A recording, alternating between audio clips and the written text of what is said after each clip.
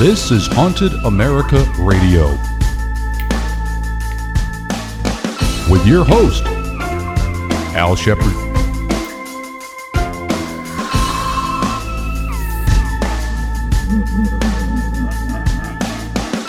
And now, Haunted America Radio. Hello everyone, Al Shepard here. This is an interview I conducted with Paul Rademacher, who was then the executive director of the Monroe Institute, back in August of 2009.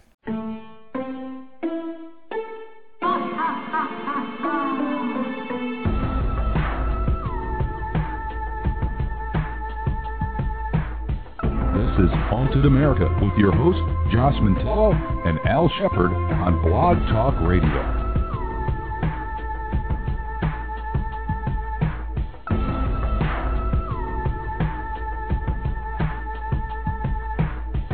To discuss today's topics, call 646-716-5896.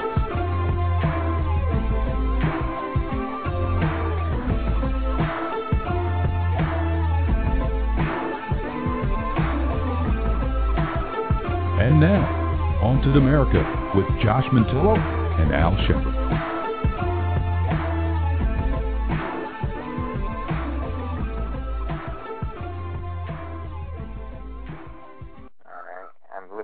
We got a few people here in the chat room. Al's with us in the chat room, so he's with us in spirit. He's going to be working on it with us, and hopefully we get our guest in, and he can help us out. And this will be a long show if I'm just standing here talking to myself for 2 hours. One thing I did want to talk about over our first 2 hours here, or the first half hour of our 2 hours here, was something I have coming up over the next few months, a few events I'm going to have planned out as kind of maybe a new business venture, as you could maybe call it, that I'll be running. Right now, I have something coming up I hope everybody would be interested in attending and coming out to, up at the Equinox Resort and Hotel in Manchester, Vermont. This is going to be a weekend-long ghost hunting, paranormal investigating, conference-like event. The details are still in the work, but I can tell you this will be something well worthwhile for everybody who's going to want to attend. We're going to have a different array of speakers, workshops, and then you will have a chance at the very end of each night. It's going to be a 2-night event to actually go about and investigate this haunted building on your own, with kind of the skills that you've learned throughout the days. We plan on kind of giving you a ghost hunting 101, how to take ghost pictures, how to capture EVPs, type of lecture throughout the whole weekend. So it should be worthwhile. It should be worthwhile for everybody as they attend.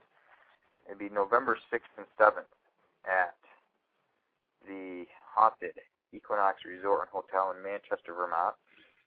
The place is set to be haunted by none other than the 16th president's family, the Lincoln family. Mary Todd Lincoln and some of their sons are set to be haunting that location. Some people have even thought to have seen Abe himself in that. It was a frequent vacation home to the president and his family during his presidency, and they were actually scheduled to go up there to escape the heat of Washington, D.C. in the summertime and vacation there just a few weeks after Abe got shot. And to this day, supposedly they're still vacationing up there. Anyways, what we have scheduled so far, obviously I'll be speaking. I'll probably be doing your Ghost Hunting 101 lecture and the lecture on paranormal photography, which most of you who have been listening to the show regularly have already heard kind of just over the air. Hello? Oh my lord, it's Al. Where'd you come from? I think Blog Talk has a problem with their switchboard or something tonight, because I had to actually call in on the phone, so... I think actually, I've been here the whole time. I just wanted to see you sweat. Yeah, well, pretty good. I talked out my butt for a while. But anyway, it's a hard thing to do. same problem. I was trying to call in 10 minutes before the show, and every time I would call in, I would get into the host queue, and it would kick me out about 15 seconds later. Well, I was in here just fine, and everything appeared it was working all right, except obviously nobody was hearing me. Oh, and I was like, I got 1 minute to go. Where are you? Hello, 30 seconds. Where'd you go? But anyway, this was just kind of blabbing on for about 15 minutes about my upcoming event up at the Equinox Resort and Hotel, which is in kind of your neck of the woods. Probably about an hour away from you. Kind of get the press Actually, out 25 for that. minutes. Yeah, there you go. Beautiful place. 4-diamond hotel and resort, haunted by the Lincoln family themselves. November 6th and 7th. I hope everybody can attend. I'll be speaking. I got Ron Kolick, a past guest of this show of the New England Ghost Project, and his crew are going to be coming up and speaking, and you'll get a chance to investigate with them. I got Joseph A. Citro, who is novelist and nonfiction writer in the ghost paranormal realm. He's written, I think, 6 novels and 7 books about haunted Vermont. Incredible guy. I got him booked up to go, and I just added probably this morning Michael Baker, another past guest of our show. He's going to be doing some workshops on how to capture EVPs and some of the modern-day technologies, and we will screen the film 14 Degrees. And again, every night for 4 hours, you get a chance to wander around all the most haunted locations and rooms in that place to investigate for your own. And all your speakers and guests, some of the best ghost hunters in New England will be on hand to help you out and assist you and give you hints throughout the night. That sounds like that's going to be awesome fun. I can see that already. Details will be coming soon. It's still pretty much in the very infant stage. I have a final meeting, sit down with the people up there on, I believe, Thursday. We're going to hash out the details, get some prices up, and we'll next Sunday I'll probably have all the details on how much it's going to cost you, and a lineup and everything along those lines. There'll be package deals you'll be able to get a room and attend the event for a discounted price through the Equinox, or you'll be able to get through me via PayPal Friday, Saturday, or combination ticket at a separate price. Right now I'm looking at probably about $100 to $120 to attend the entire weekend. I'm not too sure where Equinox is going to place the prices for the event and room. All right. Can you hear me now? I can hear you perfectly clear. Well, things got unplugged and everything else around here, I swear. But no, that sounds like a cool event. I'm looking forward to that one. Especially Michael Baker's got some cool tricks up his sleeve. I know he's a real scientific investigator, and for something like this, I'm almost might have to tell him to kind of almost dumb it down. Some of his topics are really great for your seasoned people who've been paranormal investigating for a long time. I want this to, anybody listening, to know that this isn't an event just for people who hunt ghosts on a regular basis. If you've never hunted a ghost a day in your life, this is something new to you, you just want to go out and maybe experience something, you're more than welcome to attend. This isn't going to be over your head. We're going to teach you how to do what we do, and all you need to bring is a flashlight, maybe a voice recorder, whatever you can fit in your pockets, whatever you want to bring, and you'll be able to wander around and probably get your first ghost hunt under your belt, again, with, some of the top-notch seasoned paranormal investigators throughout New England. Well, I can't wait till we hear more, even more details on this. Now, what's the date again?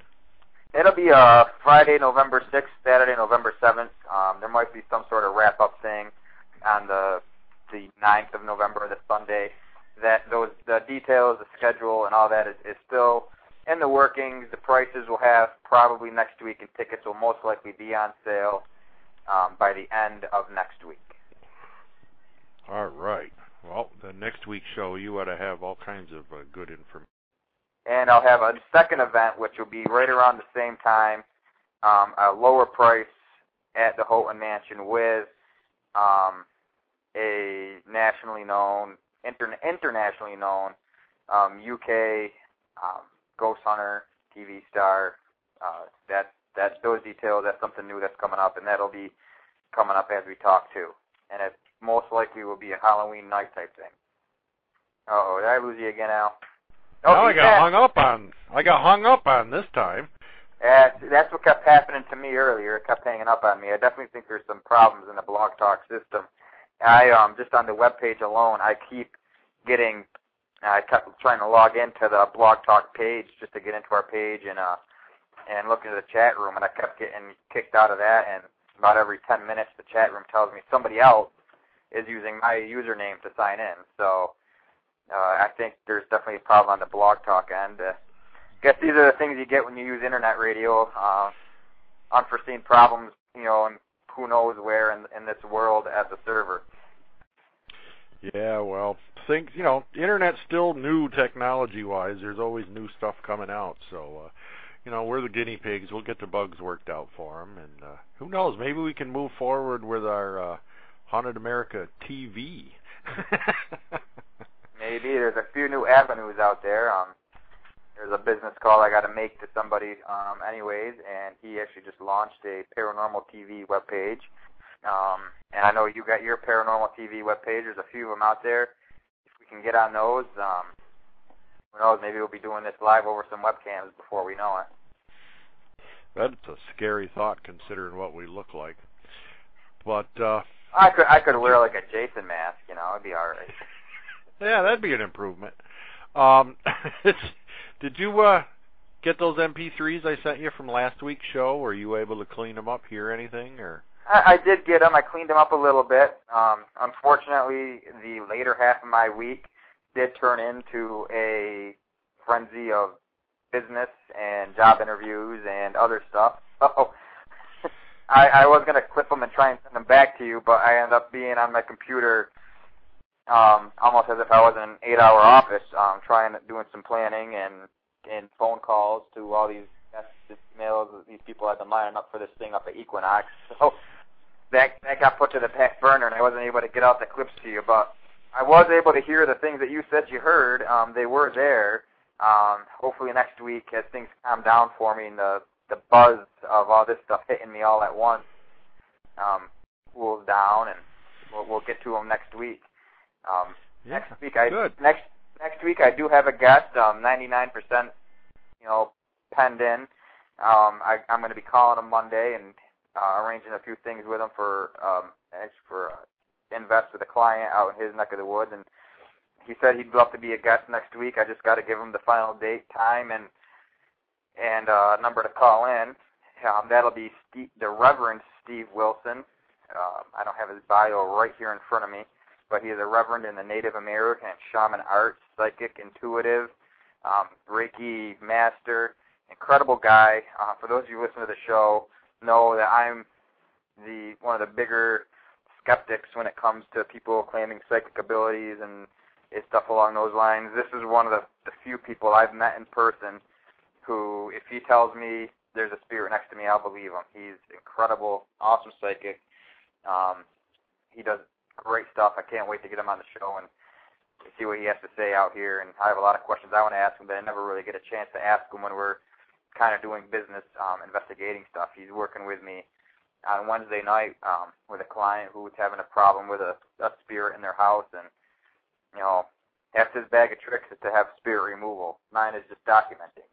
I'm bringing him in. He has an entire crew of psychics and intuitives where they go in and are able to bless houses and do spirit removal. So hopefully it should be a really good show next week.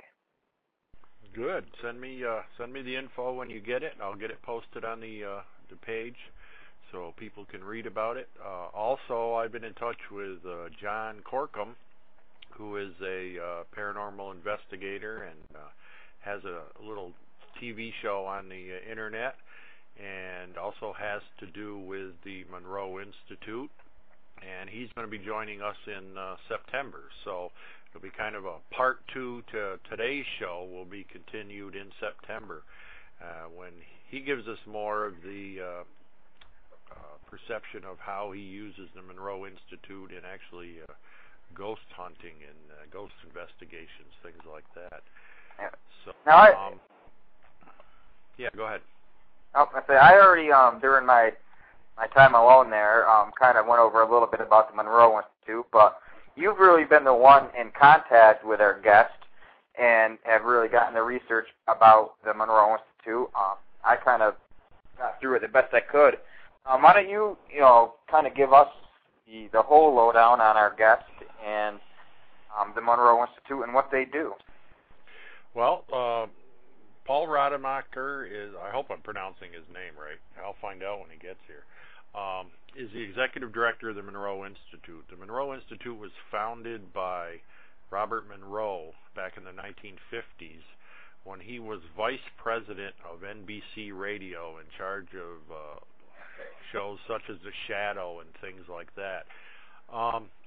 He founded this institute actually to, I believe, to start experimenting on helping people learn while they sleep. But in order to do that, the first thing he had to do was teach people how to go to sleep, and on cue, pretty much. So they worked on some audio CDs that could relax people and put them in certain frames of consciousness. And over the last 50 years, that has grown way far away from what they originally started doing. They started finding some very interesting things when you start putting audio in your ears. So I don't want to give it away. I'll let Paul tell us about that here. I got to give him a call here in just a few minutes. Before we get to that, though, I had the chance to interview someone last night on their experiences at the Hoosick Tunnel, which is right down the road from your Houghton Mansion there in North Adams. For those who don't know, it's a 5-mile-long train tunnel with a reputation of being haunted. How much do you know about that, Josh? Oh, quite a bit, because I generally get asked about it a lot because it is our haunted neighbor, and it is probably the most haunted location in the state of Massachusetts. First, let me throw out this disclaimer. It is still a very active train tunnel. By going on its property, you are trespassing and subject to arrest. Please don't go there saying Haunted America Radio or Berkshire Paranormal or anybody involved said it was okay to go there. It is posted as a no trespassing area. They do kind of look away at it during the day, but at night they will get you out of there. It's a 4 3/4-mile tunnel. Nearly 200 people lost their lives building it. For those of you from the Massachusetts area, know what the Big Dig is. This was the Big Dig of the 1800s, costing millions of dollars and greatly over budget. It was the first place nitroglycerin dynamite was ever used, so it was an experimental thing. Hundreds of people lost their lives building this tunnel, and it was an engineering feat. Think of the technology in the 1870s and what they had to try and line it up. They built the tunnel from two ends, and when they met, they were within an inch. The two ends met within an inch of each other, just using lining towers over the mountain. So, in itself, it was an engineering marvel. I've heard great ghost stories from inside there. I've been inside it with the railroad company a few times. Very spooky, scary place. Very good. Well, I'm going to fire up this little quick interview I did last night with him, and while I'm doing that, I'm going to see if I can get our guest on the phone at the same time here. So here's my little interview. All right, this is Al. I'm here with a band called the Blue Pages, who, let's see, your name is James? Yes. All right, now it's about, what, a month ago or so, you guys came up here and played in Bennington. And after the show, you went down to the Hoosick Tunnel, right? So it was about Correct. midnight, 1 o'clock in the morning? We got there at about 1 a.m. All right.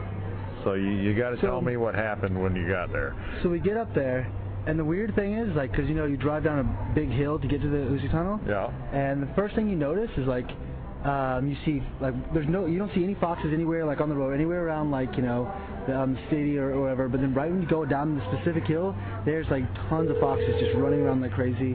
And they're, so you drive down, and there's, like, you walk on, and right when you get down, there's, like, tons of fireflies also everywhere. Right. But you can see this little the light shuts off, like, right where, like, in 20 feet past that is where the Hoosick Tunnel is. And you can't even see the thing, and you have to walk down the train tracks. So we get off and now you're on the Florida Mass side, right? Yeah, the Florida Mass. So we stopped off to get out there, and first like nobody would go with me, so I just started walking by myself, and I was like, screw this is so freaky. So I went back there and got my drummer and our merch guy to come with us. So they came with us, and we started walking up, and all of a sudden, because I read a lot of online blogs about it, and like it's pretty rare for a train to pass by, and like but all of a sudden like there's no lights or nothing. We just see a light down in the tunnel. And first I was like, what is that? What is that? And finally, you start to hear it, and a train starts coming. So like, I hadn't even got close to the thing yet, but like the train goes by, passes by, which is pretty weird itself. So we start to walk up there. We're walking up there, and it's like it's crazy because like in a lot of Asian cultures, like foxes are the way of the spiritual world. A lot of the times, they're like really mythical creatures, and they're running around everywhere. Like they're running by you and stuff. And there's tons of fireflies. So you start to walk up, and right when all of a sudden the trees start to cover, and you can't see the sun, the moon anymore. Everything stops right there. The light stops. You can't see anything past that.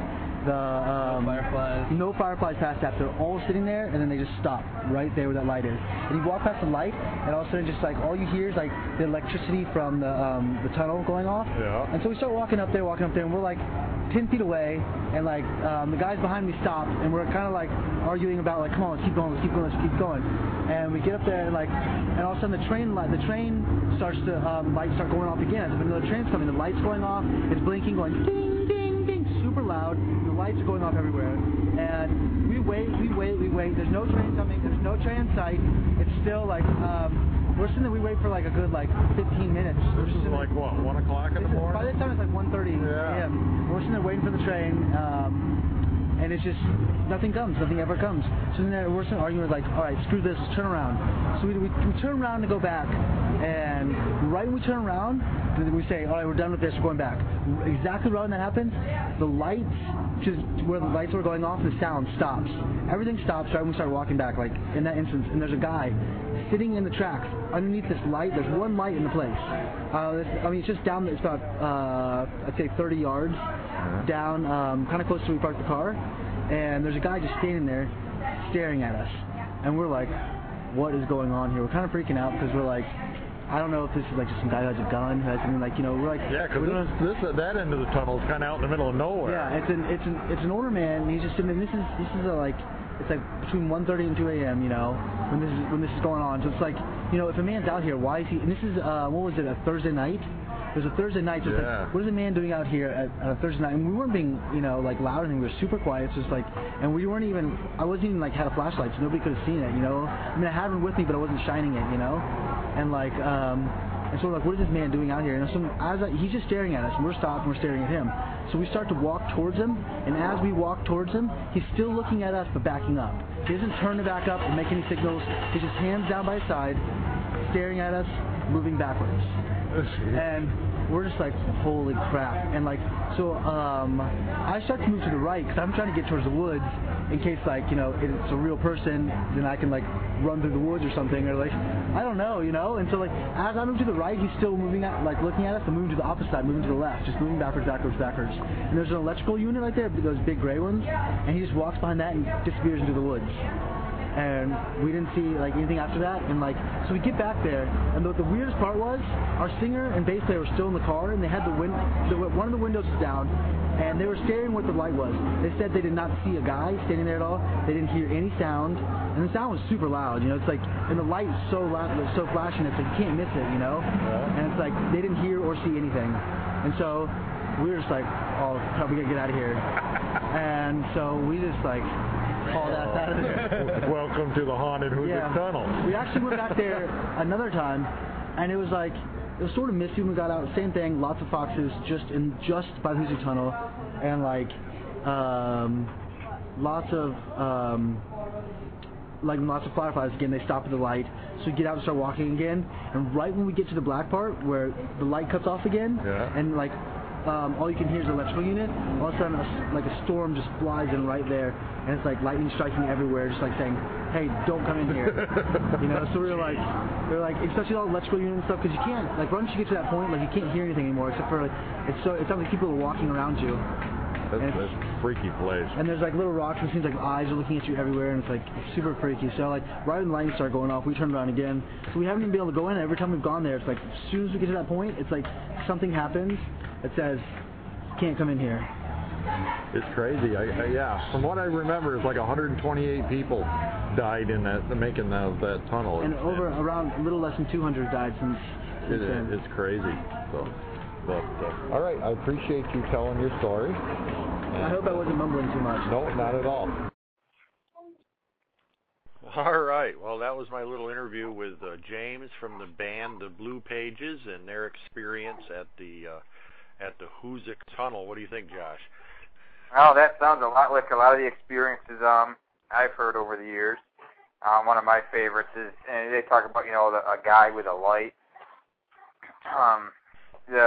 Probably the main ghost that people generally hear about or people see in there is the Lantern Man, as they call it, and they think he's an old track walker.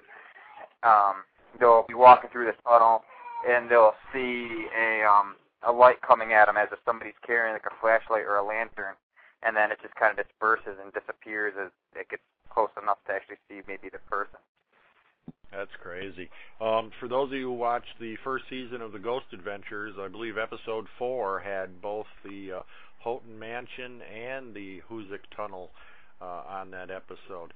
Well, right now we've got on the phone here our very special guest. We're really glad to have him here, and I know I'm going to screw this up, Paul, so I'm going to have you say your own last name.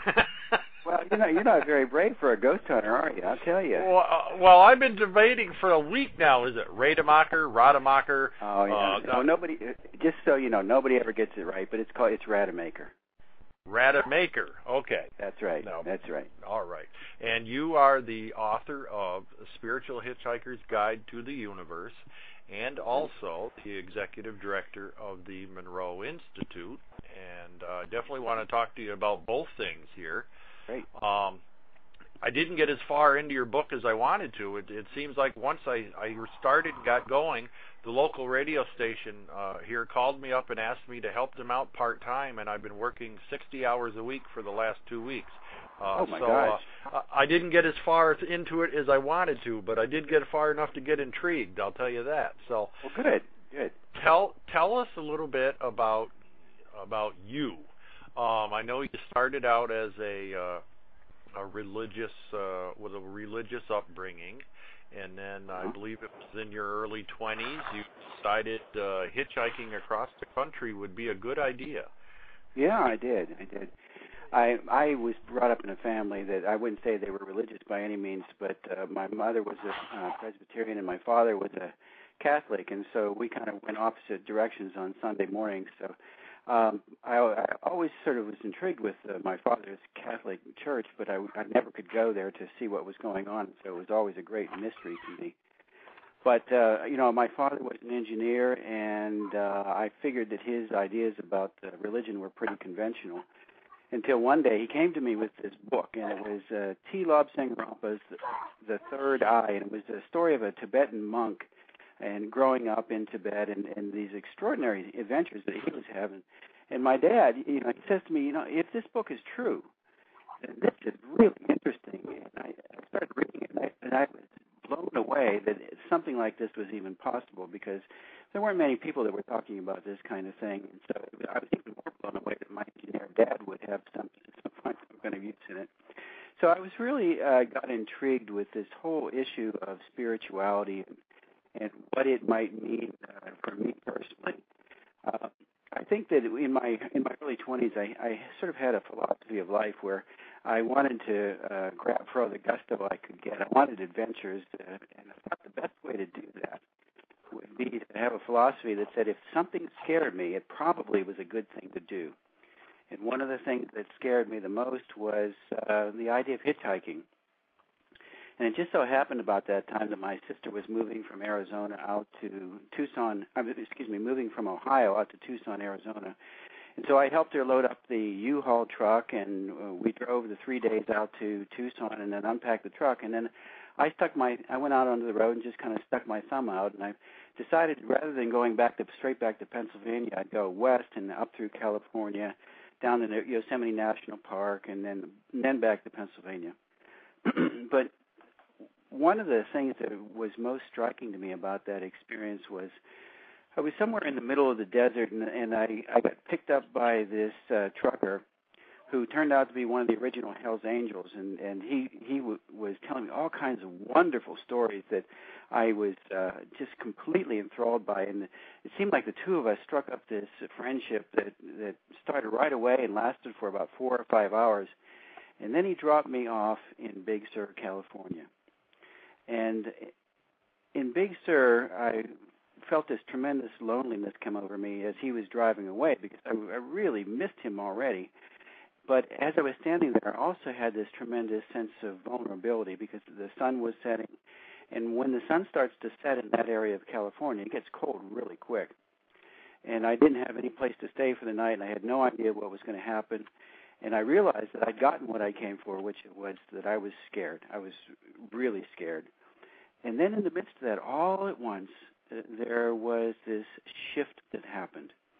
And the redwoods around me seemed to come to life, and the beams of sunlight that were slanting through the leaves began to take on this ambiance of life, and I felt myself sort of merging with the environment around me, and all of the separations that I normally felt from the world completely disappeared.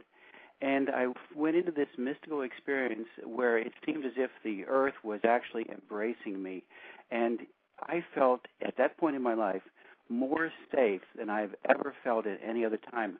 And that was the irony of it. Here I was in the most vulnerable of positions, having no idea what was going to happen to me, and yet I felt this complete safety. And so for me, it was one of the first times that I began to realize that there's a whole lot more to this world and this environment than we ordinarily allow ourselves to see. All right. Now I know there was a car accident or something you had not too long after that as well, right? Right. Yeah, I did. And that was, which is probably the second part of the story, because here I was feeling this tremendous sense of safety at this point. And a little while later, this young woman came along and picked me up in her car. And we were driving along Highway 1, which, if you've ever been on Highway 1, it weaves in and out of the coastline. And to the right, if you're heading north, the mountains just go seemingly straight up into the sky. And off to the left, it's a sheer drop-off into the Pacific Ocean. We were coming around a bend in the road, and the sun was setting right at the horizon, and it blinded us as we were coming around that turn. And then right at that point in the road, there was this huge boulder. And we hit the boulder, and the car rolled over 3 times. And it was one of those moments where I was sure, absolutely sure, that we were going to go over the edge and that we were going to die. There was just no question about it. But for some reason, the car rolled straight down the road 3 times. I didn't have a seatbelt on. I just put my hand against the roof, and we ended up upside down. And I looked over at her, and I asked her if she was okay, and she asked me if I was okay. We were both all right. We got out of the car, and then right across the road, a scenic overlook, there was this guy in one of those motor homes, and he took us in, and he dropped us off in San Jose, and then he took me on up to San Francisco. We went down to Yosemite National Park, and then he drove me all the way back to Minnesota in one ride. And not only that, but the guy was a gourmet cook, and he would put me in front in the steering wheel, and he'd have me drive while he'd be cooking things in the back. And it was just one of those incredible confirmations that I indeed was in absolutely great hands. I mean, it just seems like everything fell into place for you just when you needed it. I mean, you'd have a bad experience immediately followed by a good one or something. Yeah, that seems to be the way it was, and yeah, and again, it was just a real big learning for me that this sense of spirituality that is so important and permeates the world. It's available to an ordinary guy like me, and I think it's probably available to anyone as well. Okay, now, how long was it after that when you got back to Pennsylvania, when you started your concrete business? Well, let's see. It was probably about 6 years later that my brother and I had started a construction business, and we were building a home one day, and I was up working on the roof of the home, and I was pulling on a board, and all of a sudden the board gave way. And I found myself just careening off into space and had absolutely no time whatsoever to adjust to the fall. Ended up landing on a pile of gravel, and we had a crane there that was helping us out, and I missed the base of the crane with my head by about 6 inches. Didn't know it at the time, but I ended up fracturing my left hip. They took me to the hospital, and they did some x-rays of the hip, and the doctor didn't see any fracture, and so they put me in physical therapy. But, by the way, if you have a fractured hip, that's probably not the best place to be. And I was in excruciating pain. And after a while, the doctor came by, and he looked at me, and he said, you don't look like you're doing too well. And I said, well, I'm really not. And he said, well, let's take another look at that hip. And they'd found a fracture at that point, so they took me out of physical therapy and put me into traction. And when the doctor told me about the fracture and he said that I'd be off work for weeks, I went into this spiral of pain and anxiety. Pain because the hip was truly agonizing, and anxiety because this was the busiest time of our year, and there was absolutely no way that I could be off work. I didn't think there was any way my brother could handle the business without my help. And as I felt myself going down in this spiral, all of a sudden I broke through into another reality. And in that other reality, the pain vanished completely. The anxiety completely disappeared. I found myself surrounded by complete, total peace. And as the Apostle Paul says, it was the peace that passes all understanding. And for me, those weren't just abstract words. It was a reality. And so here I was surrounded in this pristine environment. And at one point, I found myself standing in front of a being of light. And we were conversing about my life, but we were not using words. And it was such a stunning thing for me because, I might have heard of other people going through this kind of thing, but, when it happens to you personally, it changes everything when you have that kind of experience. And my wife and I had been wrestling with a question prior to that experience. I had a sense of calling into the ministry, and we were looking for the sign that was unmistakable. And when I entered into that other reality, that other dimension, I really saw it as sort of the ultimate sign from God. This was God's voice. And so I took my wife and 2 children at that time, and we went off to Princeton Theological Seminary, and I graduated 3 years later with a Master of Divinity degree, and then started 15 years as a pastor in the Presbyterian Church. The problem was, though, I began to realize over time that experience of falling off the roof was so much more than just to answer that question. What it really did was it created a hunger in me to want to get back to that world again, to experience it, to contact it more consistently, to understand it more profoundly. And so even though I was in the ministry and I thought maybe I might be able to do that within the church, it turned out that my time was taken up in so many other directions that this one thing that was so important to me was the last thing I could get to.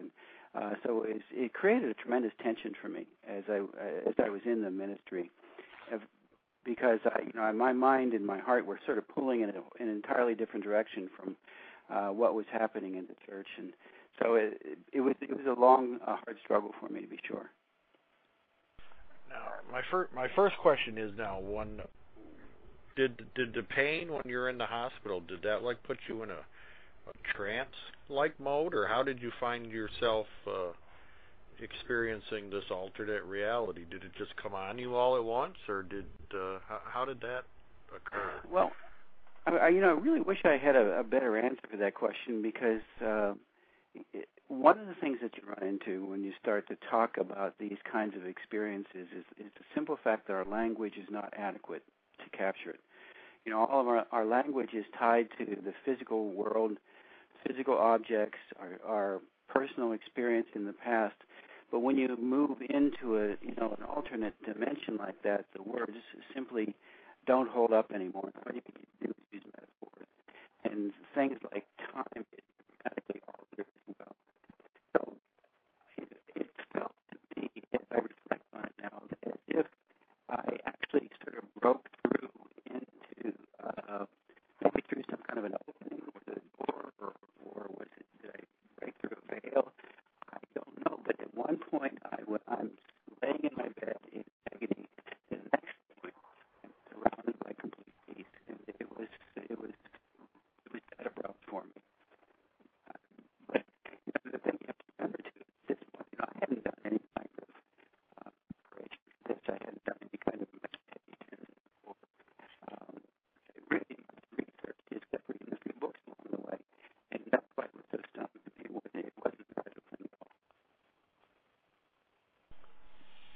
Okay, Josh, are you right there?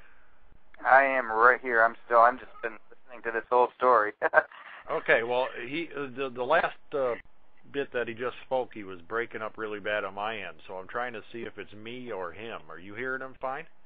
No, yeah, I was getting the same thing. I was thinking the same. I thought maybe my cell phone was dropping out on me, but no.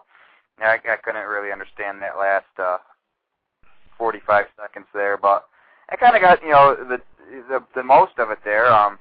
He's pretty much saying, at one point, he kind of, I think I heard him say, broke through like a veil and, had a kind of like an enlightened experience out of it. Right. Should I call you guys back, or do you want to call me back? You're breaking up for some reason, and I'm not sure if it's you or Blog Talk, but yeah, if you want to hang up and call right back, we'll bring you right back in here and see if we get a better connection. All right, call you right back. Thanks. Okay. All right, I was beginning to think it was me here, and I'm trying to shut down some things on the computer, and I typed in the chat room asking you if you were hearing it the same way I was, and you weren't answering me, so I thought it was me. I got a lot of noise in the house, so I've kind of stepped outside and for it to be a little bit quieter. That's what I was thinking. It was maybe my phone because I had moved, so I was maybe I'm in like a weird spot. But no, I mean, very interesting story. I'd love to see where this is going. You can tell this is a guy who's very kind of I want to say at peace with himself. Very intelligent.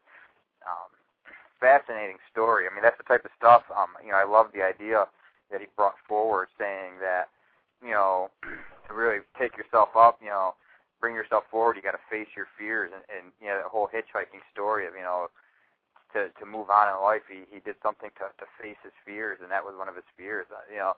That's a great kind of metaphor for anybody in life. Take your fears and take any of your fears and push to them and move forward through them instead of just spending your life kind of in the corner and hiding from them. I don't know if that's kind of the way I interpreted it and the way I took it from my own personal side. I don't know kind of how you thought of it. Okay, Paul, are you back with us? Yes, can you hear me okay now? You sound perfect now. Oh, good. That's great. Yeah, I don't know what was wrong with the other connection there, but it was crazy. Anyways, why don't you repeat the last minute of what you said there about how I got the part where you said words can't really describe it, but right. I was just kind of wondering if you were asleep and had this experience, or wide awake, or how it occurred.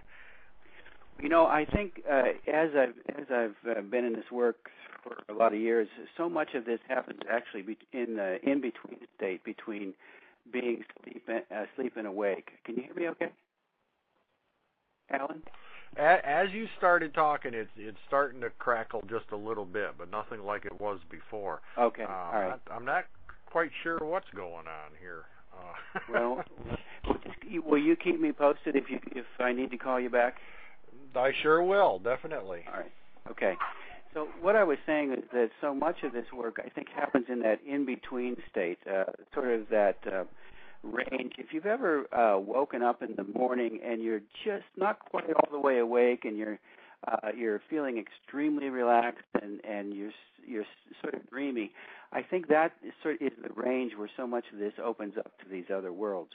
Because when you're in the sleep state, then you lose consciousness of the physical world, and when you're fully awake, then it seems that you lose contact with the non-physical world. And so I think it's that hypnagogic state that we call that is the doorway to so much of this. Yeah, I agree. When you're wide awake, there's too many other things distracting you. That's something we've talked about when we're discussing ghost investigations, how hauntings are still there during the day.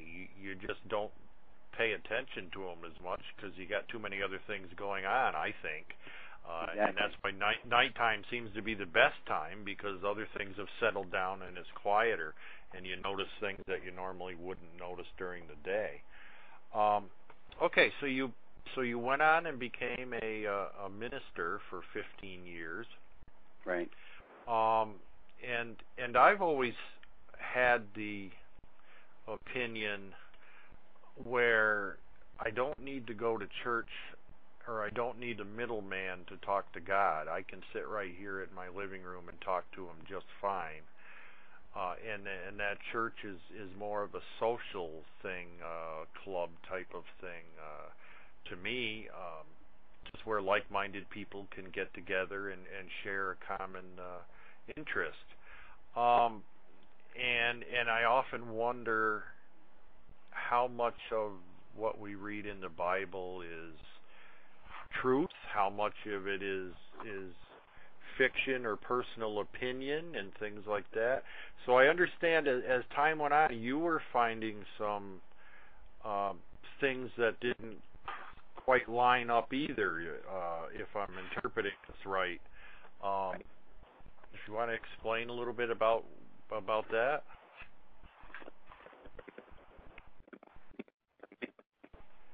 Okay, now you're breaking up completely, and we can't even hear you.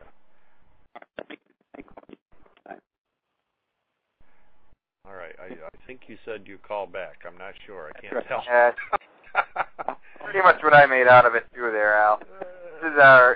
This year is our show of technical difficulties, I think. Oh, I'm telling you, I don't know what it is, if there's power somewhere that says this show is not supposed to go on or what, because maybe we're going to reveal a truth that isn't supposed to be revealed or something. I don't know, it's a secret government plot against us and our listeners. You don't see any black helicopters flying over your house, do you? I don't know, but I'm right below the hospital. A life flight, I'm sure, is going to fly by any time now. I had one of those in a few days. Yeah, I've been in them myself 3 times in the last couple of years. That's enough. Okay, Paul, let's try this again. All right. Well, if the past experience is indicated, we've got about 30 seconds to talk. Is that about right? That's about it. But you're still a little crackly. I don't understand what. Are you on a home phone or a cell phone or? I'm on a home phone. That's weird. Josh and I were just saying that maybe there's some government conspiracy here that you're going to reveal some truth that isn't supposed to get out or something. Hey, well, let me. How about if I try calling you on a cell phone? Should I try that and see if that works better? Hey, right, hey, we're willing to try anything. Okay, I'll call you right back. All right. I mean, I'm absolutely, this is a great conversation. This is with a few shows where I just sit back the whole time here and almost just listen and take it all in. I feel more like a listener. I feel more like a listener today than I do a host, just because I'm learning more just listening today than anything else. I feel so bad making him have to keep calling in like this. I mean, geez, but I don't know what else to do.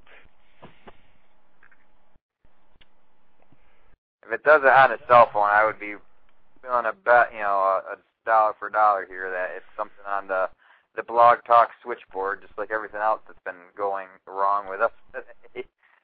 All right, Paul, let's see how you sound now. Okay, how's that? Is it any better? Right at this moment, you're 100% clear. Okay, all right. Well, we're making progress then. That's good. I never thought I'd see the day where a cell phone worked better than a home phone. Something doesn't make sense there. I know. All this psychic energy going around. That's what it is. I've heard of that happening. I've seen it happen in rooms with clairvoyants and psychics and anything along those lines.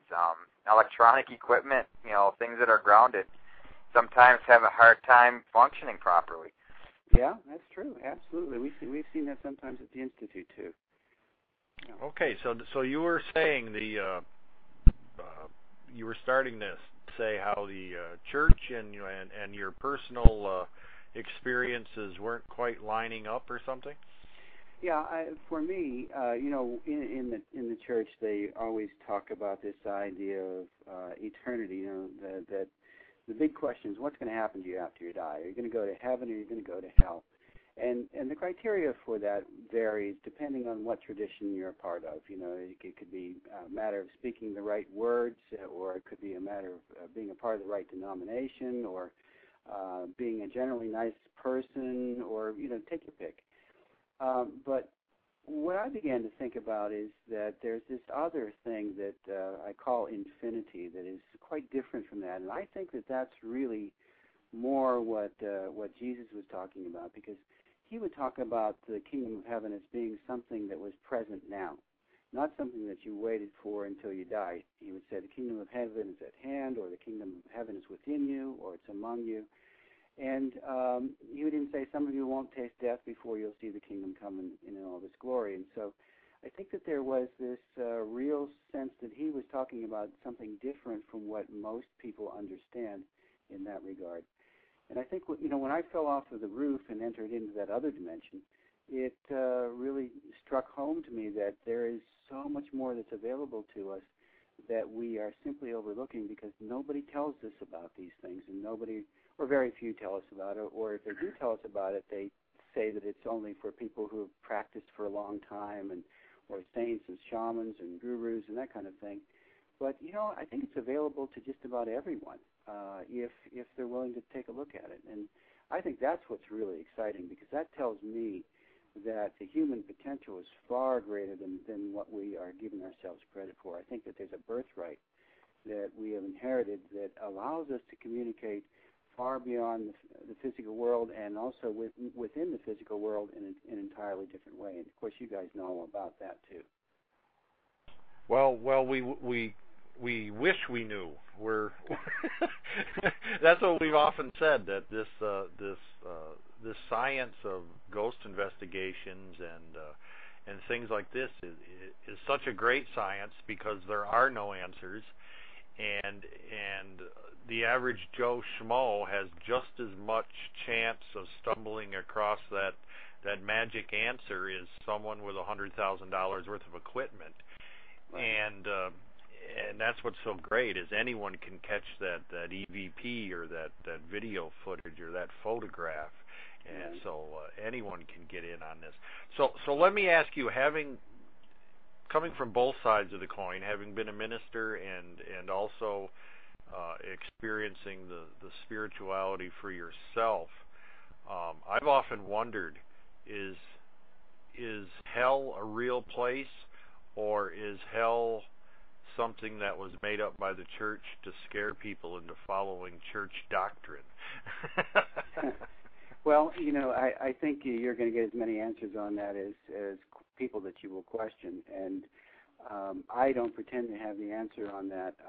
My suspicion is that we kind of create our own hells as we go through life, and we can also carry that on the other side of death too, so that our whatever expectation we have is probably going to be realized, because when you move out of the physical world into the metaphysical or the non-physical world, the thoughts that we have are much more powerful in creating the environment that we find ourselves in.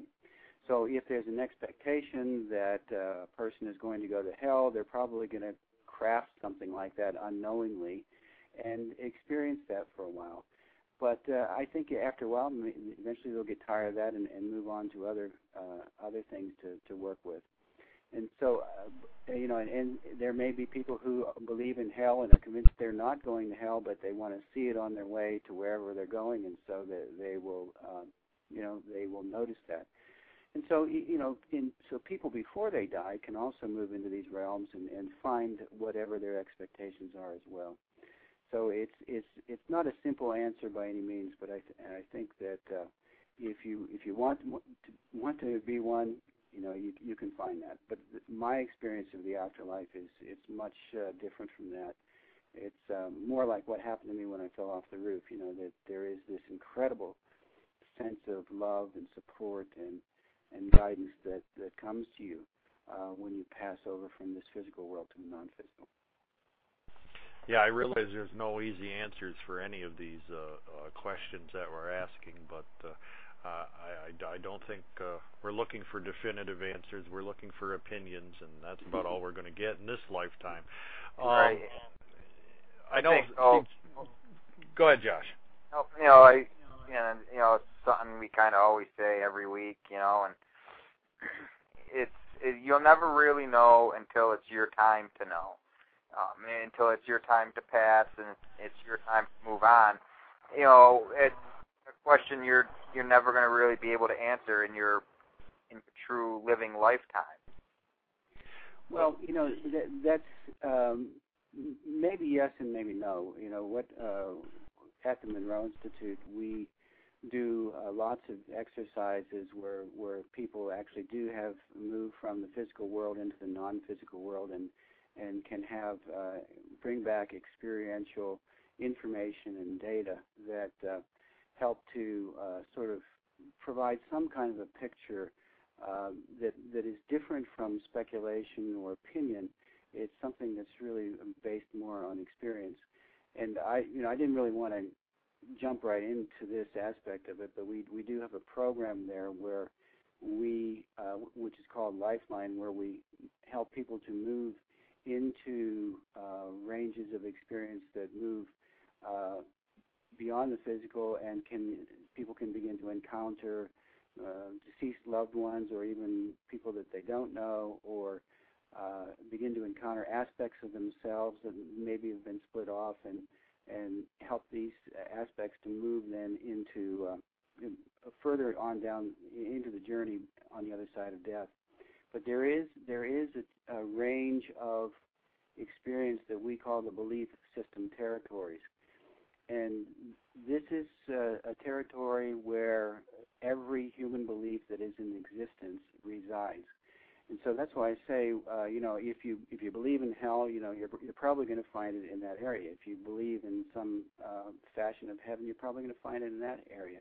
If you believe that you're going to be going to church for the rest of your life, you'll find that there as well.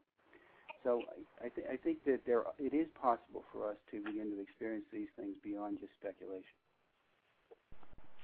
Now, Josh and I, we come from two different backgrounds. He's the paranormal investigator, and he goes out to document spirits and ghosts and things that haunt buildings.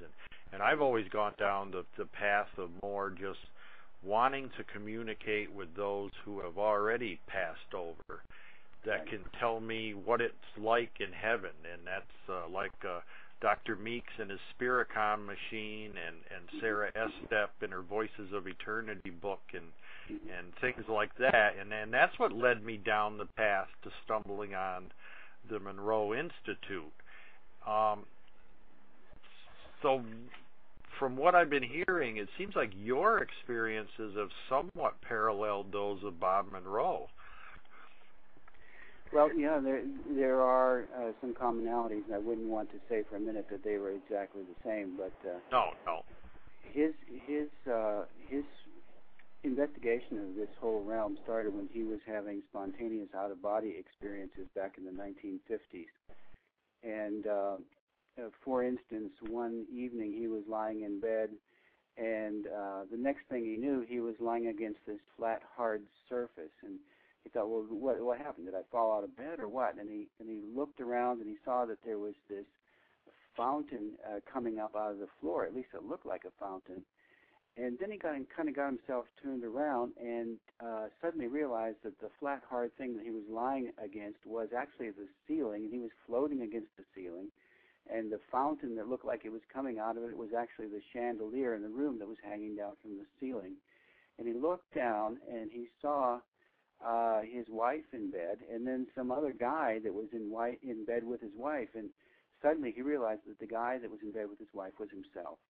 And you can imagine the shock that he experienced at that point, because he'd never had anything like this happen before. And so he swam down through the air and got back into his body and sat up, and his heart was pounding. Thought he was dying, and then he thought he was crazy, and he went and had physical examinations and psychological examinations, and everything checked out.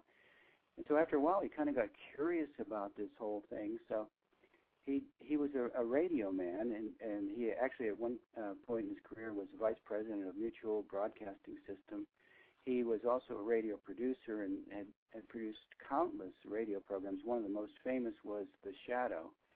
And so he decided to see if there was some way he could use sound to help to control these spontaneous out-of-body experiences. And so he got very curious about that, did a lot of experimentation.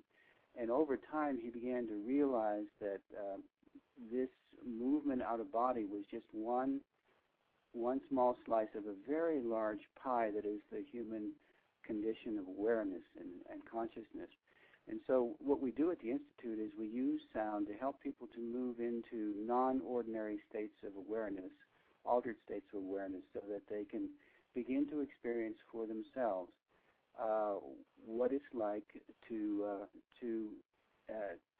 begin to investigate realms of awareness that are ordinarily reserved for unconsciousness or sleep, or for the mystics or the sages and the gurus and that kind of thing. We find that we can help people move into these states in a very short period of time compared to standard meditation practices. And so, okay, now go ahead. Now I know you did.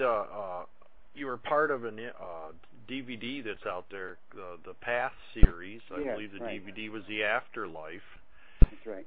And I got a little clip from that, so this might be a good time for me to throw this in here, seeing it seems like that's just about where we're at here. So let me go ahead. Let me just fire this up for a second. All right. There are so many other dimensions that are in operation at this very time. And again, you don't have to get very esoteric to think about these things. Think about radio waves or television waves. We can sit here and I could tune into a radio station, and maybe it's a news station. There's some guy somewhere who is broadcasting news. I can change the dial and it'll be a country music station. There's somebody somewhere who's playing country music. I can change it again and I can get pop music. I don't see those other dimensions, but when I tune into them, when I direct my perception, then those worlds become real. They come to life. Where are they? They're everywhere. They're being broadcast everywhere.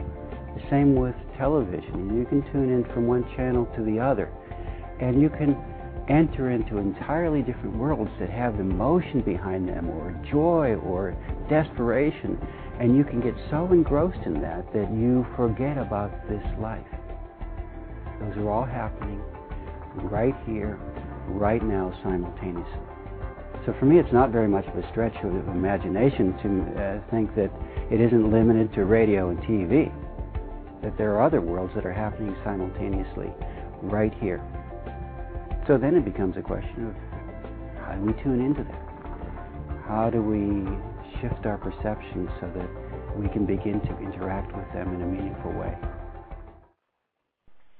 All right, and that's the ultimate question that paranormal investigators are trying to figure out, is how to tune in to that other realm where these ghosts are. And that's kind of what led me to the Monroe Institute. Doing the show with Josh, the first thought I had was, can Monroe's products help ghost investigators become better investigators? Could HemiSync, which is Monroe's product, audio CDs, become a tool in the toolbox of a ghost investigation team? What do you think? Well, I think they definitely can. It's of course there are several levels of engagement of this. One is to buy the CDs, and you'll get some results with that. It varies from person to person, but we find that the HemiSync technology is one aspect of many others that we begin to incorporate into our residential programs. And it's at the residential programs is where people really can get a sense of this. It's very common for people who go through our programs to encounter loved ones who have died. And even if they're not expecting that, it seems to happen quite often. And I know from my own personal experience that happened to me as well. And It wasn't anything I was expecting in any way, shape, or form, but in my very first program, I ended up, maybe I'll just tell you a story on this, because it'll make more sense if I do it that way. Yeah, I was going to say, we probably need to back up here and get to how you went from becoming a minister to becoming the executive director of Monroe here, so we don't get ahead of ourselves. It's kind of a big jump, I'll tell you that. Yeah. So all right. So I was in the ministry, and a couple of years into the ministry, my wife and I were up in Toronto, Canada, and there is a bookstore called the world's biggest bookstore, and it's still there. And this is back before Barnes and Noble and Borders and all those mega bookstores. And so at the time, it really was the world's biggest bookstore. And so you walked in there, and just thousands and thousands of books. And I was there for about 2 minutes when one book just kind of jumped off the shelf at me, and it was Robert Monroe's second book called Far Journeys. And I read that thing cover to cover because here for the first time was someone who was talking about this experience I had when I fell off the roof. And he wasn't doing it from a perspective of religion or philosophy or speculation or theology. He was just talking about his own personal experience, and that really spoke to me. So I read the thing cover to cover, and I got to the back end of the book, and I found out that there was a place called the Monroe Institute where you could actually go to study this kind of thing and experience it.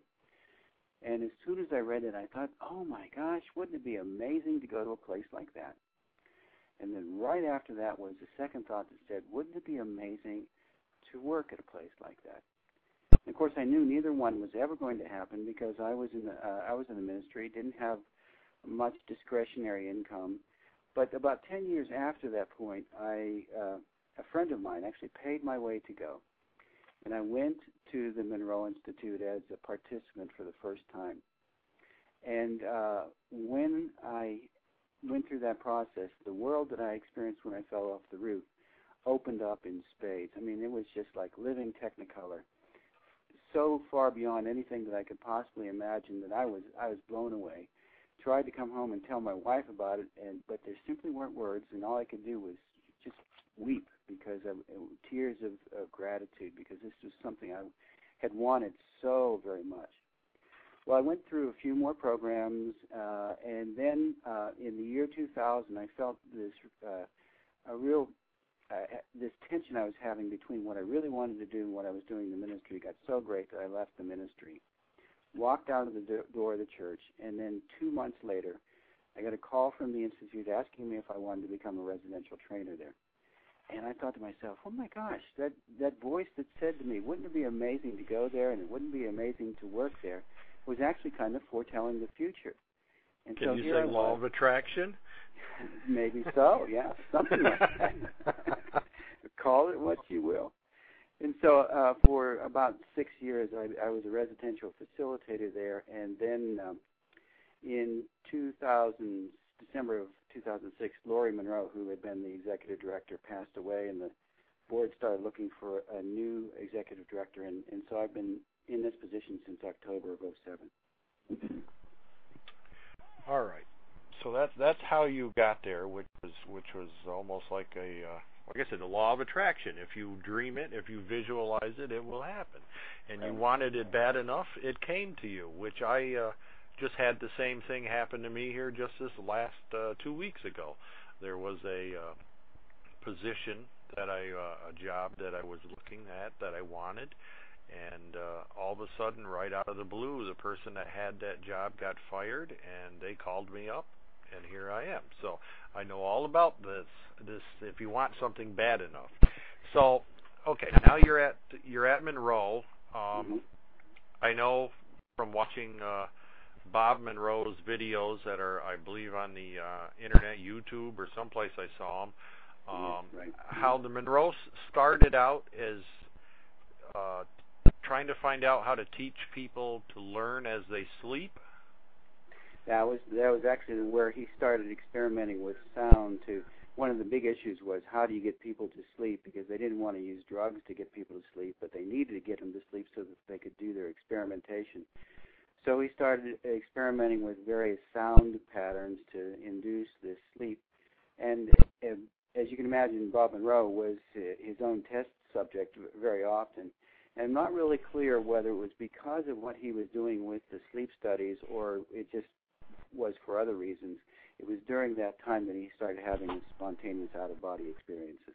I think it was about 1958. Okay. What I would think, just me personally, is as you're going through this process of trial and elimination, trial and error, of trying different frequency sounds, you're bound to find out that certain frequencies are going to cause certain reactions. So it seems to me that's probably where he started down one path and wound up going down so many others. I know it was respected enough where the government came and wanted help with their remote viewing programs in the 70s, Correct. and I believe that's where Skip Atwater came into the picture.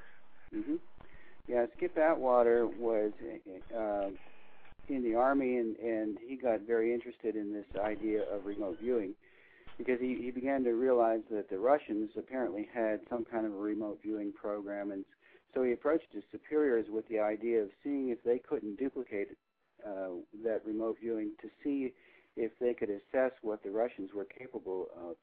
And so he was the person in charge of the remote viewing program that eventually became known as Stargate. And he was the one who recruited and trained the various remote viewers down through the years. One of the first remote viewers was, actually the first, was a fellow by the name of Joe McMoneagle. And Joe is probably one of the world's foremost remote viewers at this point in time. Well, Skip approached Bob Monroe to see if there was some way that this hemisync technology could be used to help Joe McMoneagle in his remote viewing practice. And so I think they scheduled about 10 weeks, not in succession, but over a period of time where Joe McMoneagle would come to the Institute. Robert Monroe created a special tape for him to use in his experience. What they found out was that it didn't really enhance the remote viewing capacity that much, but what it did do was to dramatically reduce what Joe calls his cool down period. That's the time, the preparation period that it took him to go before he could go and do remote viewing. And prior to coming to the Institute, I think it was about 2 hours. And then with the help of the technology, that eventually came down to about 10 minutes. And now he can do it almost instantaneously. That program ended, and that really was the end of the Monroe Institute's involvement with the military at that point. However, after Skip Atwater retired, he came and worked as the research director at the Institute for about 20 years, and he's now the president of the Institute, but we don't have any existing military connections at this point. Yeah, and I'll just tell people that remote viewing is basically the government's fancy words for clairvoyance. And sure, I had a question here, and I was going to say. Well, I can.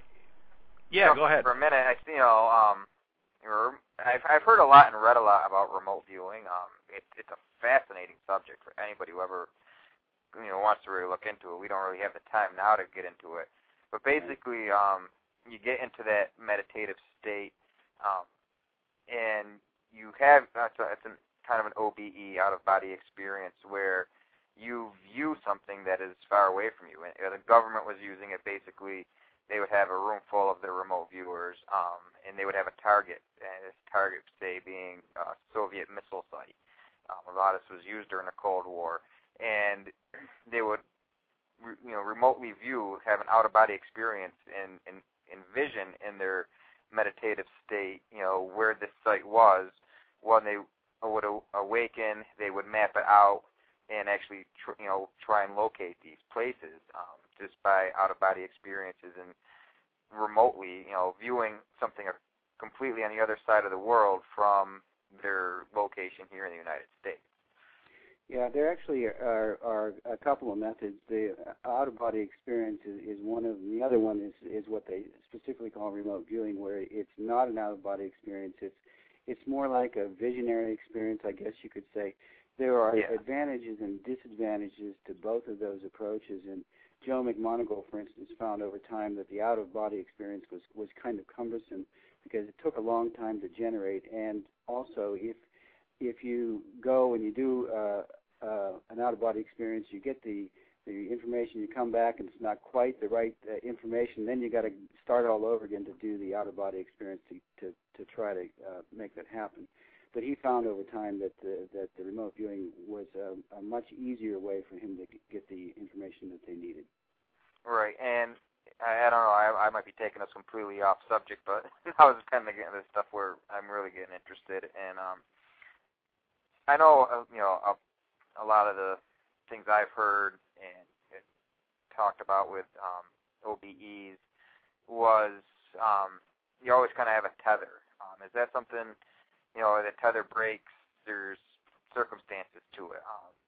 Do you have that experience, or is that something that you could say you have or have not experienced or had people talk about at the Monroe?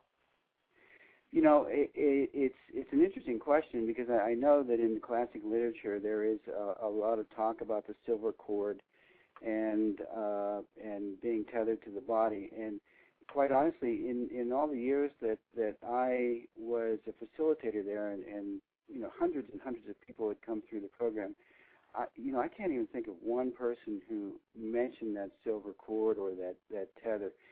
We found over time that there's a much stronger tether than that, and that's your bladder, because eventually your bladder is going to fill up, and it's going to call you back no matter what. So we never worry about it losing anybody because of that.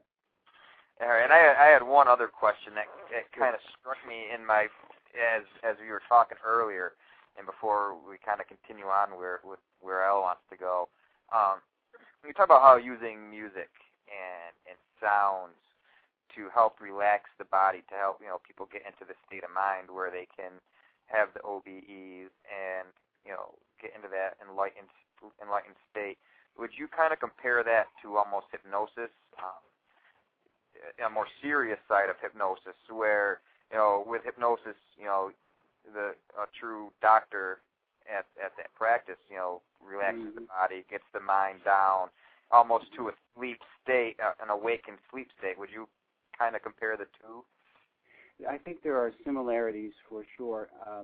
My understanding, though, is that if you actually did brain mapping of somebody who's going through hypnotherapy or hypnosis and somebody who's using the hemisync, the brain patterns would look somewhat different between them.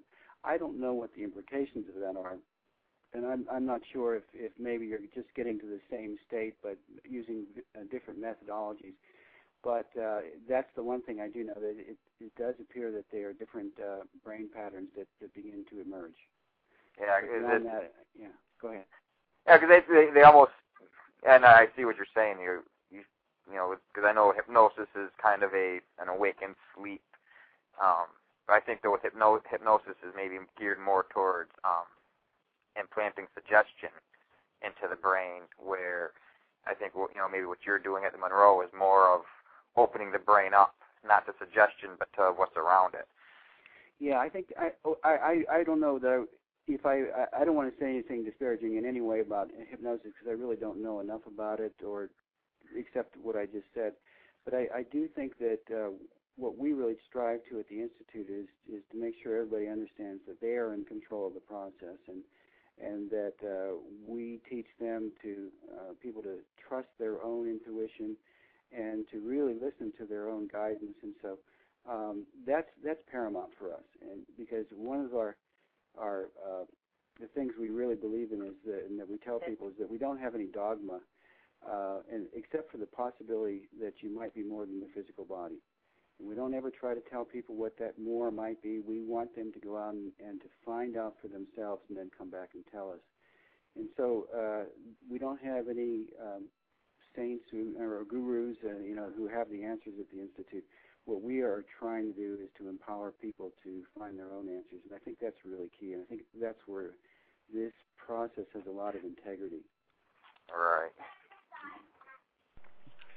Now, I'm not real familiar with the people that were in the remote viewing program, if they were already recognized with psychic ability or just soldiers, but at the Monroe Institute, I've had a lot of psychics tell me that everyone has psychic abilities and everyone has the potential. Do you find that at the Monroe that anyone can come in and have some type of experience? No, we don't have a 100% track record by any means, and I wouldn't want to give the impression that we do.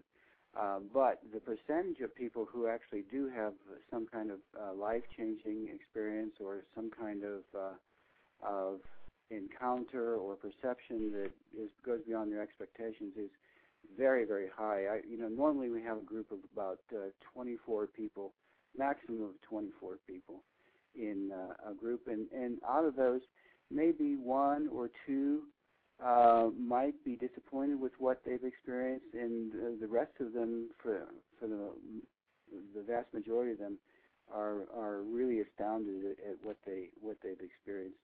We also find that if a person doesn't have something that happens to them while they're at the Institute, sometimes when they go home, things can start to unfold for them in unexpected ways. So there's a process that kind of gets initiated through our classes that really kind of takes some time to unfold. And we used to tell people, don't come back for a second class until at least 6 months, because we feel like it takes that long to integrate and to begin to understand so much of what happens there.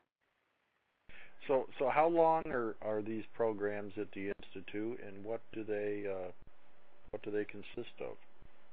Well, our residential programs start on Saturday evening and finish up on the following Friday morning. And what they consist of is sort of a rhythm of we have these what we call check units. That's short for Controlled Holistic Environmental Chamber. And what it amounts to is it's a bed with 4 walls and a ceiling, and you climb through an opening and you sleep there at night, and then you also lie there to listen to the exercises on the headphones. So you get up in the morning, you have breakfast, and then we talk about the first exercise, and we send people back to their units, listen to them, and then we come down, and if you want to, you can talk about your experience in the group. We find that rhythm between the individual experience and then reflecting on it within the context of the group is a very, very important process to go through. So what we do is we take people to different destination points in the human perception. These different destination points are what we call focus levels. And the first one is called Focus 10, which is simply mind awake, body asleep. Ordinarily, when we get deeply relaxed and our body starts to feel that, we cross over this threshold that dumps us into sleep, and we lose consciousness of the physical world. But in Focus 10, what we help people to do is get deeply relaxed and then cross over that threshold and retain their consciousness so that they can begin to experience worlds that are normally reserved for sleep or dreams and whatnot. That's Focus 10. Focus 12 is the state of expanded awareness. Focus 15 is the state beyond time. And Focus 21 is the bridge state between the physical world and non-physical reality. So we cover that within that first week. And where would you put in? Are these all considered sort of out-of-body experiences, or not at all? The classic OBE occur at a certain focus level, or? No.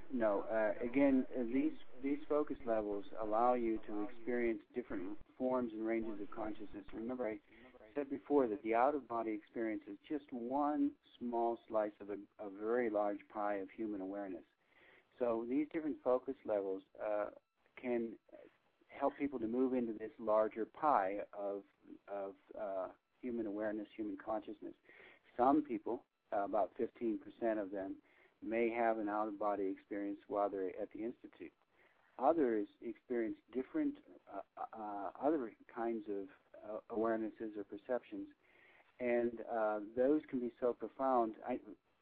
For example, I came after reading Bob Monroe's book, of course, I wanted to go there and have an out-of-body experience. But I didn't have a classic out-of-body experience in the way that he did, where I went out and looked back and I saw my body lying in the bed. But so much else happened to me that it really didn't matter to me at all. It was, for me, an understanding that there are many, many different ways that we can begin to perceive these other dimensions and other realities.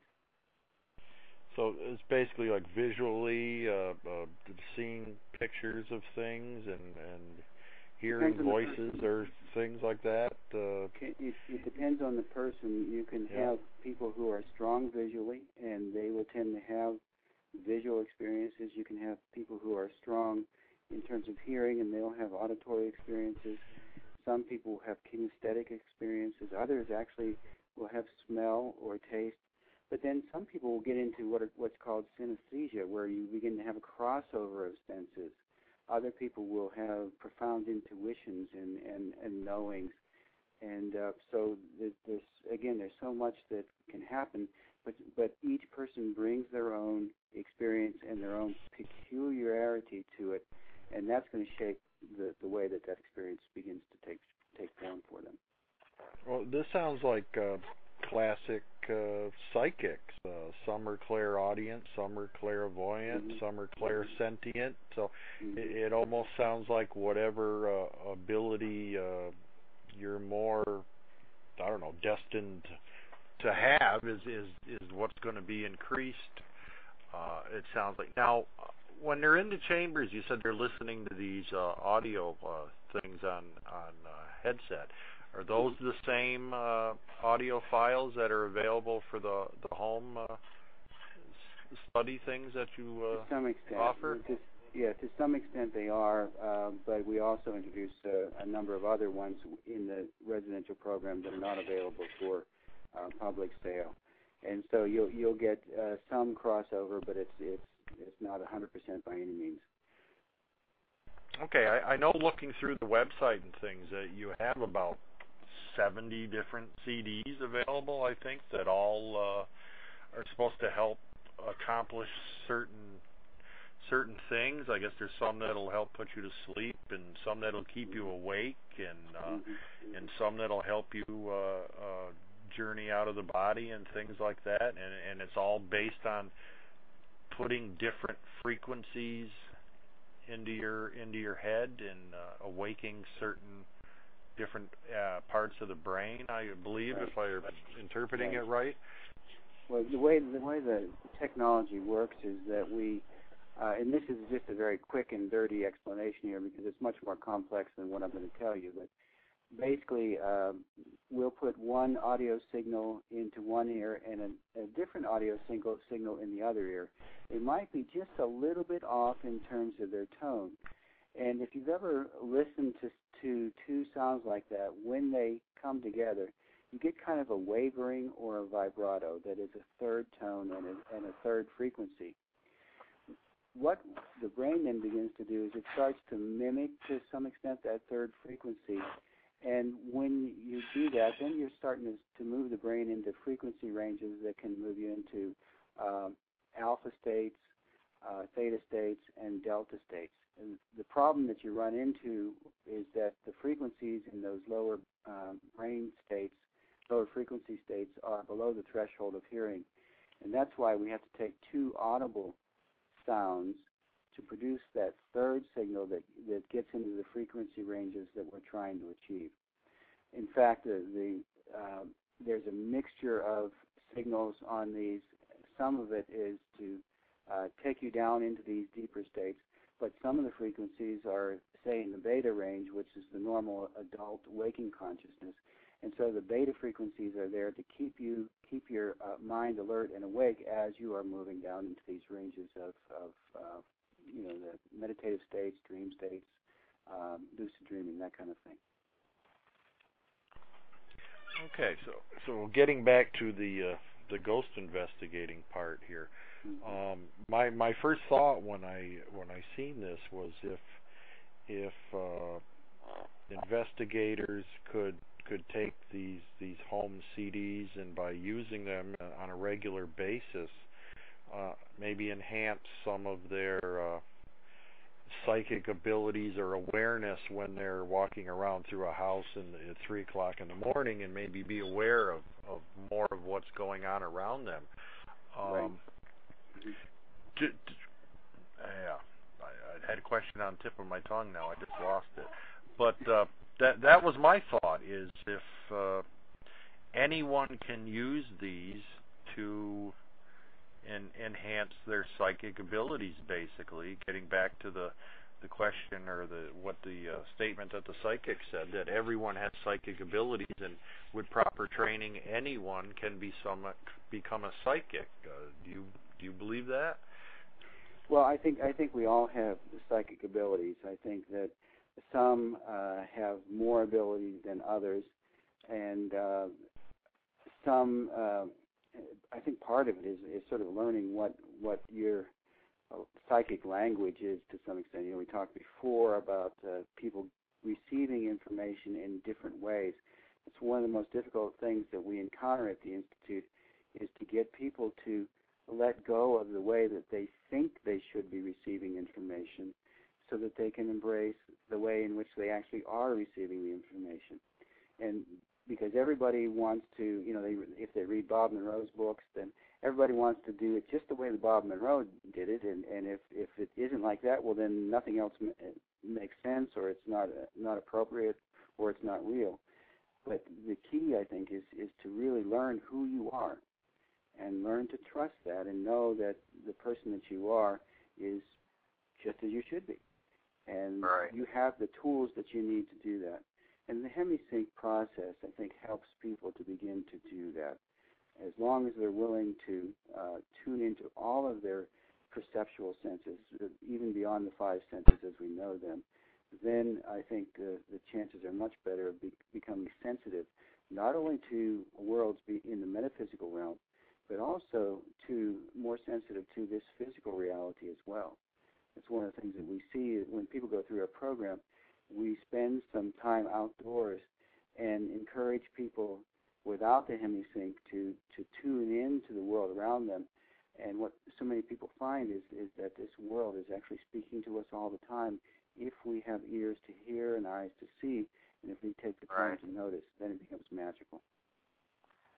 Yeah, I think that's, you know, probably the best part about the whole thing is, you know, being able to just open yourself up to everything that's around you, all the frequencies, you know, just in the common day life. And, you know, even if you're just feeling better about yourself as the day goes on, you know, tuning in, like you said, tuning into these frequencies, it's amazing.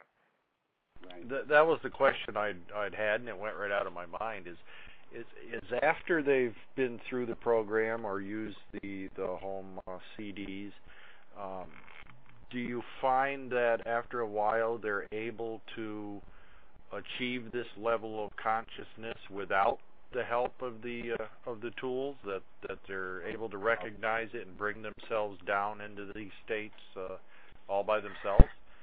That's our intent, because we don't want people to be dependent on the technology. We want people to be able to access these states at any point in their life. You know, if you're in a business meeting and you need some kind of guidance, you don't want to have to call the business meeting off and say, I got to go lay down for 45 minutes and I'll be back with you after that time. We want people to be able to pop into these different realms of experience so that they can make these connections. And of course, as you may understand, that it's only as effective as what people are willing to practice. You know, when they come to the Institute, they may have these skills while they're there and retain them for a period afterwards. But if they don't continue to use those tools, they can start to lose those abilities. Yeah, that makes sense. I mean, why would you want to be able to just, you know, keep yourself at this level all the time, or when you need it to come down to that more relaxed, open state. But one thing, you mentioned briefly lucid dreaming, and I know that's something you work on a lot at the Institute, and we really haven't brought it up.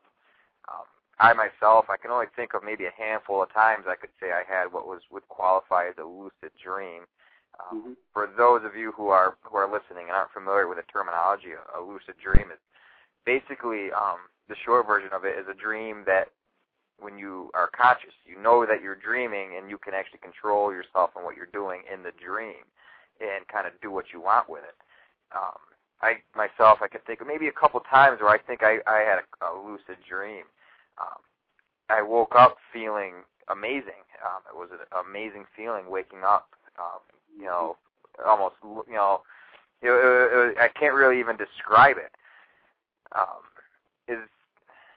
I can't really think of the question I kind of want. I mean, is that kind of how people you get there at the Institute? Is that kind of how they feel when you get them in and train them to have lucid dreams? Or can you train them to call in lucid dreams at any point? I'm going to sleep tonight and I'm going to have that type of dream. And do they get that same kind of almost euphoric, just, incredible, walking on air sensation afterwards?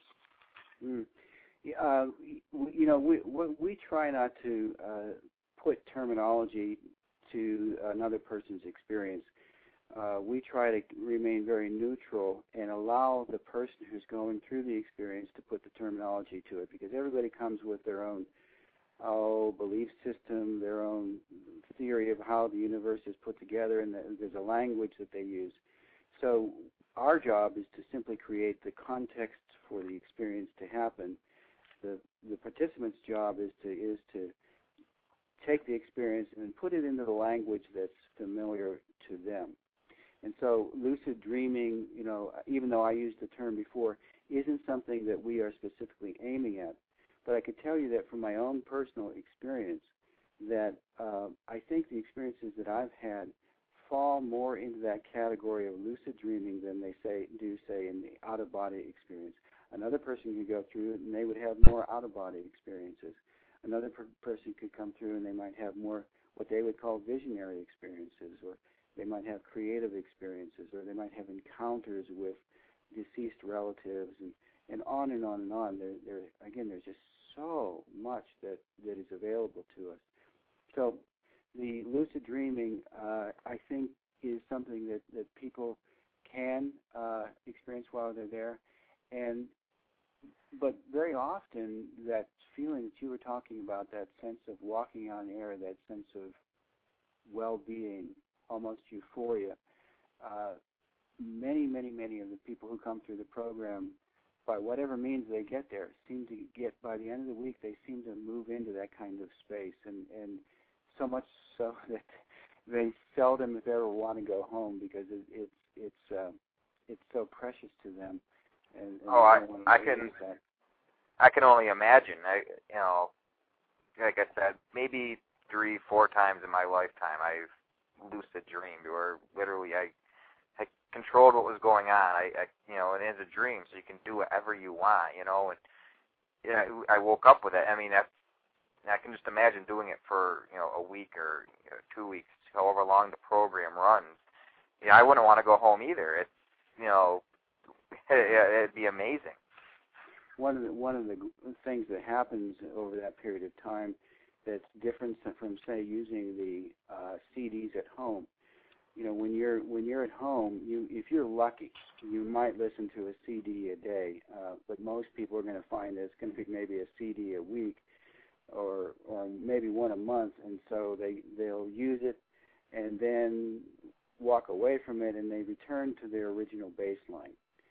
But at the Institute, because we're doing one exercise and then coming back to a grounding state, and then doing a second one and a third one, each time the exercises tend to build on each other, so that your baseline of awareness begins to shift pretty dramatically, although slowly over the week, sometimes imperceptibly. But it definitely starts to move, and it isn't until sometimes when people go back into the world that they begin to realize how far that they've come from where they were before they came to the Institute. Yeah, absolutely. That makes complete sense. Yeah, my thought since the beginning was, if people in the investigative realm could go through this course and then learn how to take that home with them. So just before they start a ghost investigation or enter a alleged haunted house, they could bring themselves down into that state, and go into the house almost as a psychic would.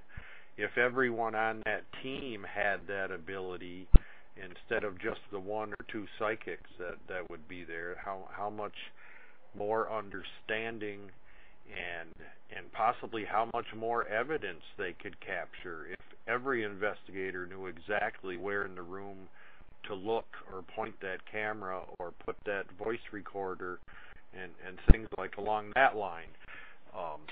And me personally, like I said, I'm interested in what happens after death, and just, I'm looking to talk to people that have already crossed over and can describe heaven to me, or what this next part of the journey is for this energy field called the soul, I guess.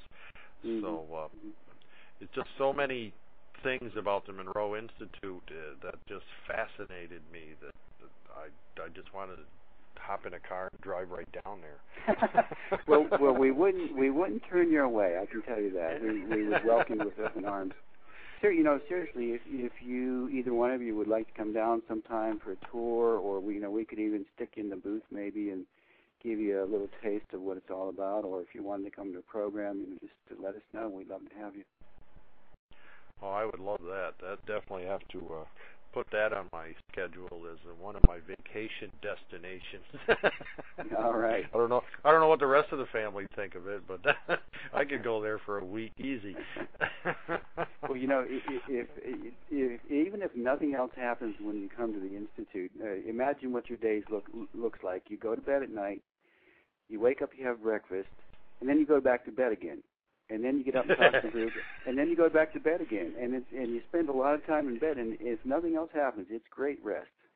Well, the hard part would be keeping me awake. That's right. Well, that's where the audio signals do kind of help you in that regard. Yeah. Sure.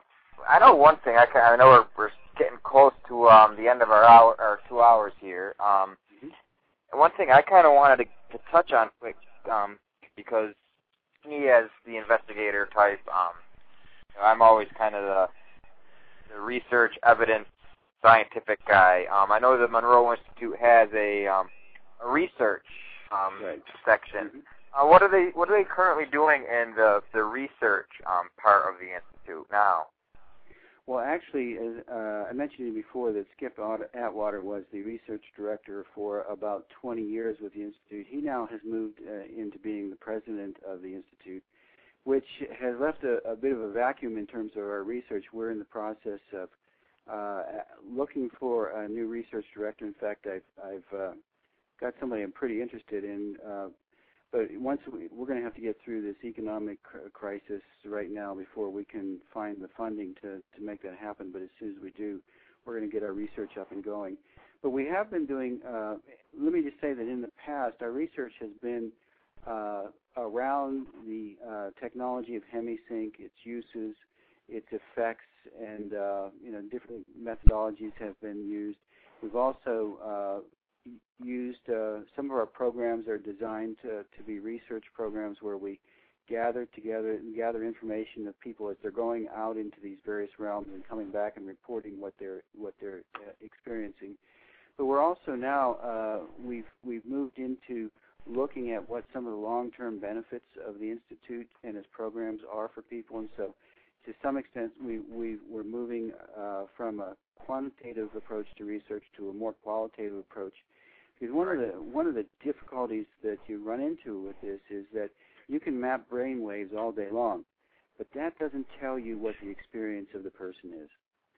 And so we want to get at that experience, and we want to gather as much information from that by gathering the stories of what people have to say.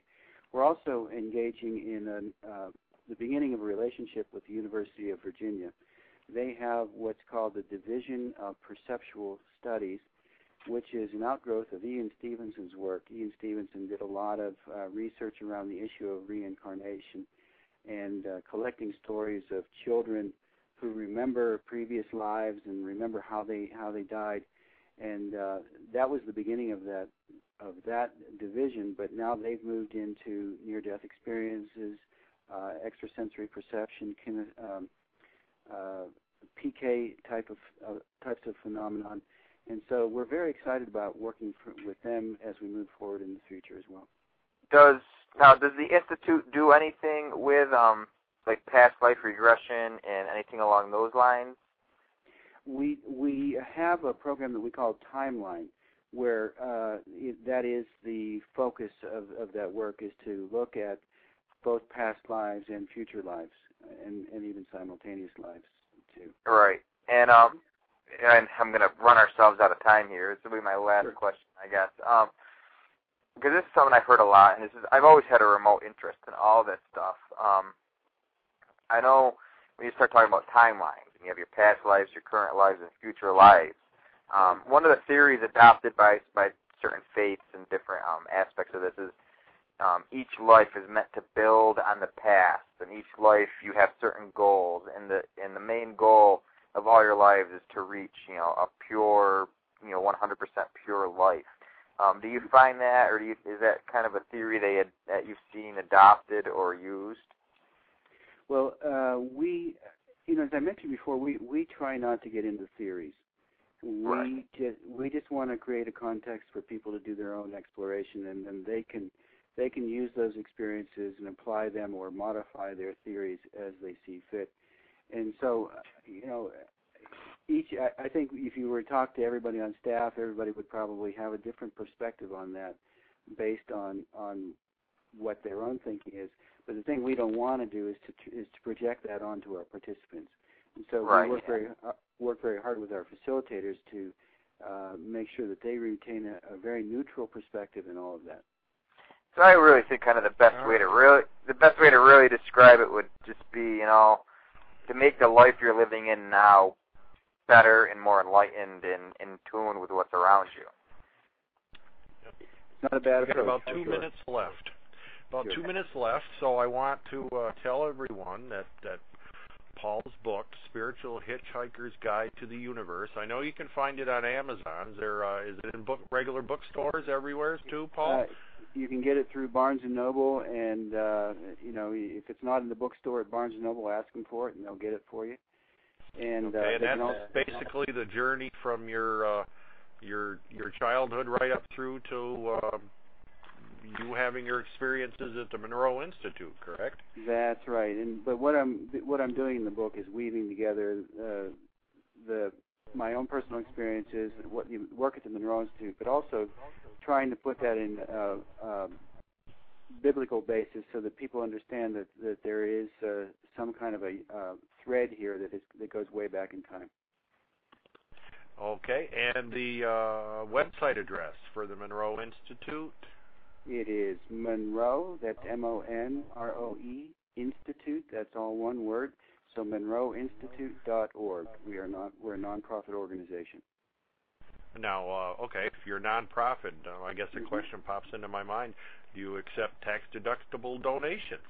We absolutely do. Absolutely. All right.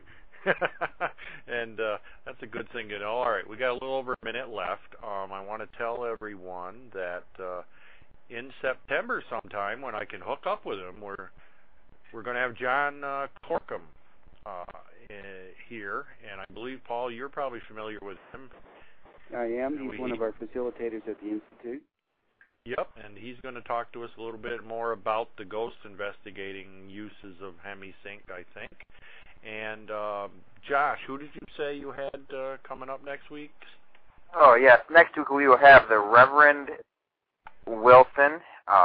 He is a Native American and shaman, reverend, practitioner, Reiki master, clairvoyant, and I could go on for another 2 minutes about what he does, so I will just get it to you in words and put up on the webpage. Incredible guy, one of the best psychics I ever met.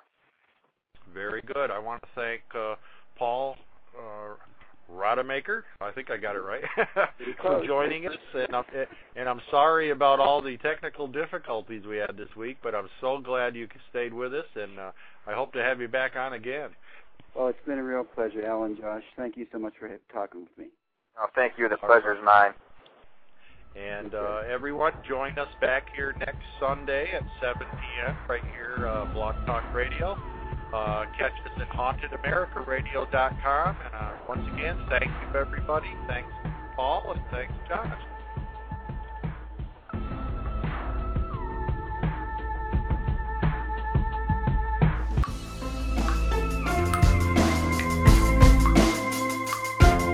The big orange monster with not much hair and teeth on his lips.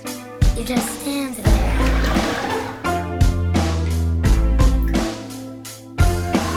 Out in the hall, putting on his shoes. I can tell that he's kinda scared too.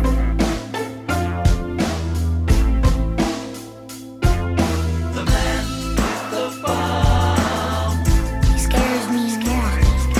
The man with the stick. He's under the floor. The man who is mean. Who's that at the door?